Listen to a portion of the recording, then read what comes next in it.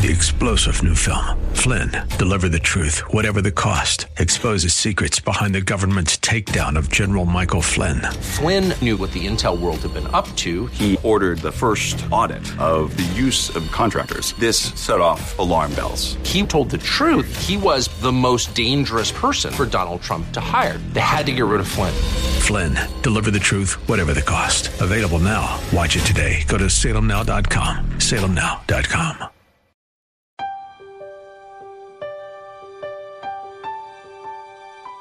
You know, ever since Adam's disobedience plunged the human race into sin, Satan has been promoting this lie that people can come to God on their own terms, on their own merit, or by their own efforts. And that's really at the heart of every false religion. But the Bible is clear that unregenerate people cannot save themselves. We're absolutely hopeless, humanly speaking. As I listened to that comment by Pastor Leighton Sheely from Church of the Highlands in San Bruno, I was reminded of the fact that, at least for me, and I would expect for you as well, no matter how long we've walked with the Lord, there are some messages that I just need to hear again and again. Some things I need to be reminded about, and this is one of them. Welcome to our broadcast for this Tuesday. Pastor Leighton is continuing in the book of John, and he's in the 3rd chapter. I hope you can follow along. That's important, isn't it? Let us know as well that you have listened to the broadcast. You can share that fact when you go to our website at highlands.us. And now here's Pastor Leighton. We've been studying the Gospel of John for several weeks. The first 18 verses is called the prologue, and in that the author describes what he's going to be expounding upon in future chapters. He introduces us to those themes, those concepts. Then we were introduced to the ministry of John the Baptist, who pointed at Jesus and said, "Behold, the Lamb of God that takes away the sin of the world." Now, the chapter begins with the words, "Now there was a man of the Pharisees named Nicodemus, a ruler of the Jews." And so from the Scriptures, we know several things about Nicodemus. We know that he was wealthy, he was powerful, and he was religious. Verse 2 tells us that he recognized Jesus as a teacher sent from God, but he did not recognize that Jesus was God incarnate. The Word became flesh and dwelt among us. Nicodemus was attracted to Jesus because of Jesus' miracles, just like the people at the end of the previous chapter, chapter 2. And the author calls Jesus' miracles signs. And the idea of a sign is to point to something other than the sign. And what the author is trying to communicate to us is Jesus' miracles point us to something other than the miracles themselves. Did you notice that every miracle that Jesus performed benefited a person? And so the purpose of the miracles was to point us to the fact that God loves people, that He cares for people, He wants to meet the needs of people. So Jesus redirected the conversation away from the miracles, and He said, "Truly, truly, I say to you, unless one is born again, he cannot see," the word there, see, means experience or share in the kingdom of God. Now recall that Nicodemus was a Pharisee, and Pharisees were convinced that if you were going to have any benefits related to God, it was all based on what you did. And so Nicodemus was immediately trying to figure out how to make this happen. He asked, "How can a man be born when he is old?" The word old there means full grown. "Can he enter a second time into his mother's womb and be born?" Now, if you think about it, this is really funny, okay, that Nicodemus is trying to figure out how he's going to make this happen. You know, I got to call Mom. She is not going to be happy. I was a pain when I was 10 pounds. Can he enter a second time into his mother's womb and be born? You see how fixated he was on getting into heaven based on his own efforts. And today, there are people who have the same kind of understandings. They think if I can just get baptized or be a member of the right church, or if I can just do enough good works, that I will be entitled to entering the kingdom of God. And fundamentally, their belief is based, that their salvation is based on what they do. And what Jesus said is that salvation is based on what God has done for us. "Truly, truly, I say unto you, unless one is born of water and the Spirit, he cannot enter the kingdom of God. That which is born of the flesh is flesh, and that which is born of the Spirit is spirit." Now you notice the first word, Spirit, is capitalized. And whatever you find the word Spirit capitalized in the Scriptures, it's a reference to the Holy Spirit, the third person of the Trinity. And what Jesus was saying is flesh can't produce things of the Spirit. It can only produce flesh. Only the Spirit of God can produce things of the Spirit. And in order for a man to see the kingdom of God, God has to do such a miraculous and radical transformation in the life of the person that it can only be described as a new birth, a new beginning, starting all over. And only people who are born of water and the Spirit can enter the kingdom of God. The reference there to water has to do with the cleansing from sin that is through God. Verse 9, Nicodemus asks the question, how can these things be? Verse 12, Jesus says, if I told you earthly things and you do not believe, how will you believe if I tell you heavenly things? Now, you'll notice here that Jesus said, you do not believe. At this point, Nicodemus was not a believer.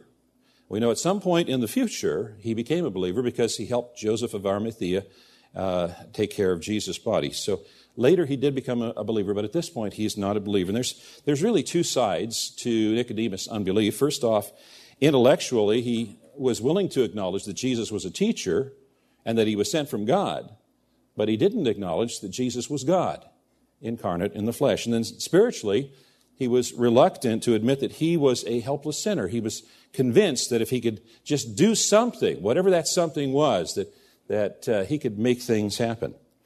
You know, ever since Adam's disobedience plunged the human race into sin, Satan has been promoting this lie that people can come to God on their own terms or on their own merit or by their own efforts.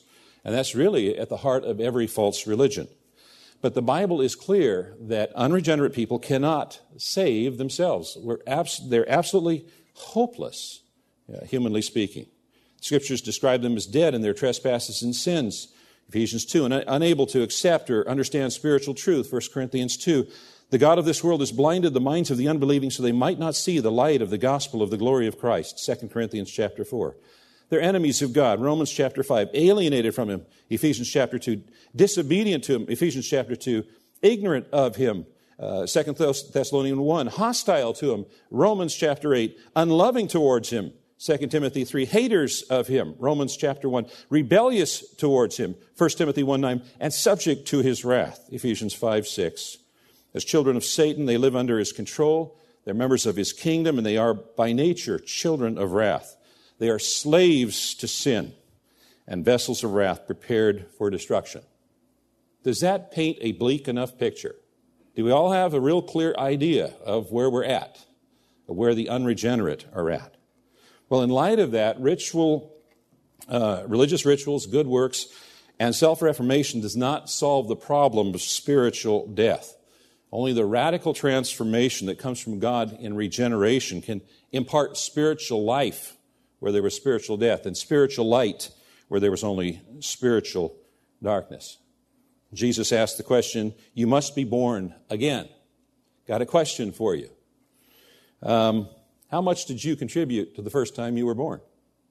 Not an awful lot, right?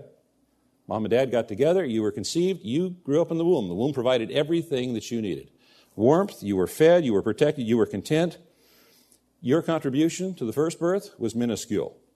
And so it is also with the second birth as well. Getting into the kingdom of God is not based on human efforts or sacrifice. It's based on placing your faith in God for salvation. And this is the fundamental understanding that provides us insight into verse 14. Now, I'm going to read verse 14. If you'd like, you can put your finger there, and you can go back to Numbers chapter 21, because verse 14 of chapter 3 of John references a story that's found in Numbers chapter 21. Numbers is an Old Testament book. It's the fourth book of the Old Testament, Genesis, Exodus, Leviticus, Numbers chapter 21. John 3:14 says, and as Moses lifted up the serpent in the wilderness, so must the Son of Man be lifted up, that whoever believes in him may have eternal life. As Moses lifted up the serpent in the wilderness. The story is found in Numbers chapter 21, verse 4. From Mount Hor they set out by the way of the Red Sea to go around the land of Edom. And the people became impatient on the way, and the people spoke against God and against Moses. Why have you brought us up out of Egypt to die in the wilderness? For there's no food and there's no water, and we loathe this worthless food. He's talking about manna, the food of angels there. Worthless food. Then the Lord sent fiery serpents among the people, and they bit the people, so that many people of Israel died. And the people came to Moses and said, "We have sinned, for we have spoken against the Lord and against you. Pray to the Lord that he will take away the serpents from us." So Moses prayed for the people. And the Lord said to Moses, "Make a fiery serpent and set it on a pole, and everyone who is bitten, when he sees it, shall live." So Moses made a bronze serpent, and he set it on a pole. And if a serpent bit anyone, he would look at the bronze serpent and live. Interesting story, isn't it? Every time I read this story, I'm reminded of, and I know this is going to date me, the very first Indiana Jones movie. Remember that? There's a part in that movie where Indiana Jones gets dropped into an ancient temple that's filled with snakes, about 6 inches deep, slithering all over the place. And he is trying desperately to save himself and his friend. And, if I was in such a situation, I've got to confess, I would probably not be inclined to look up. I'd be looking down, trying to see where the snakes are and trying to save myself. Trying to save myself. And that's the point. We cannot save ourselves. We have to look up for God's salvation. That's the point of verses 14 and 15. Now, that Old Testament story it impressed the Israelites. In fact, it was in the time of Hezekiah they finally destroyed the brazen serpent because it became an idol.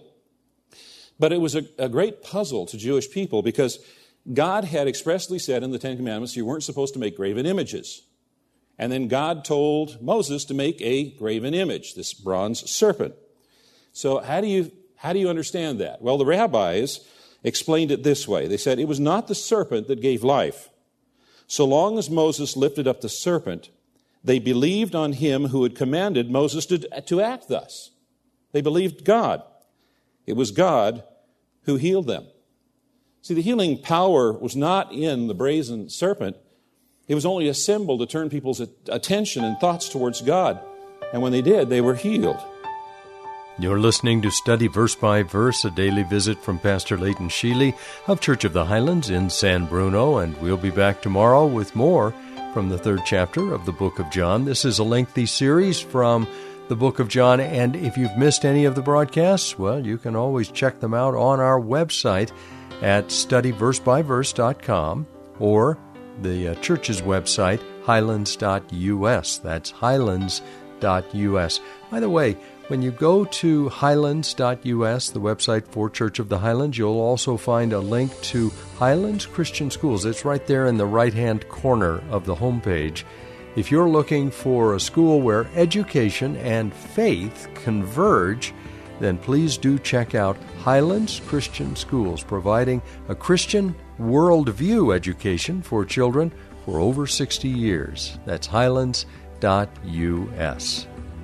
Come back tomorrow at this same time when we'll once again open the Word of God to the book of John and study verse by verse. I'm Mike Trout, and this program is sponsored by Church of the Highlands in San Bruno.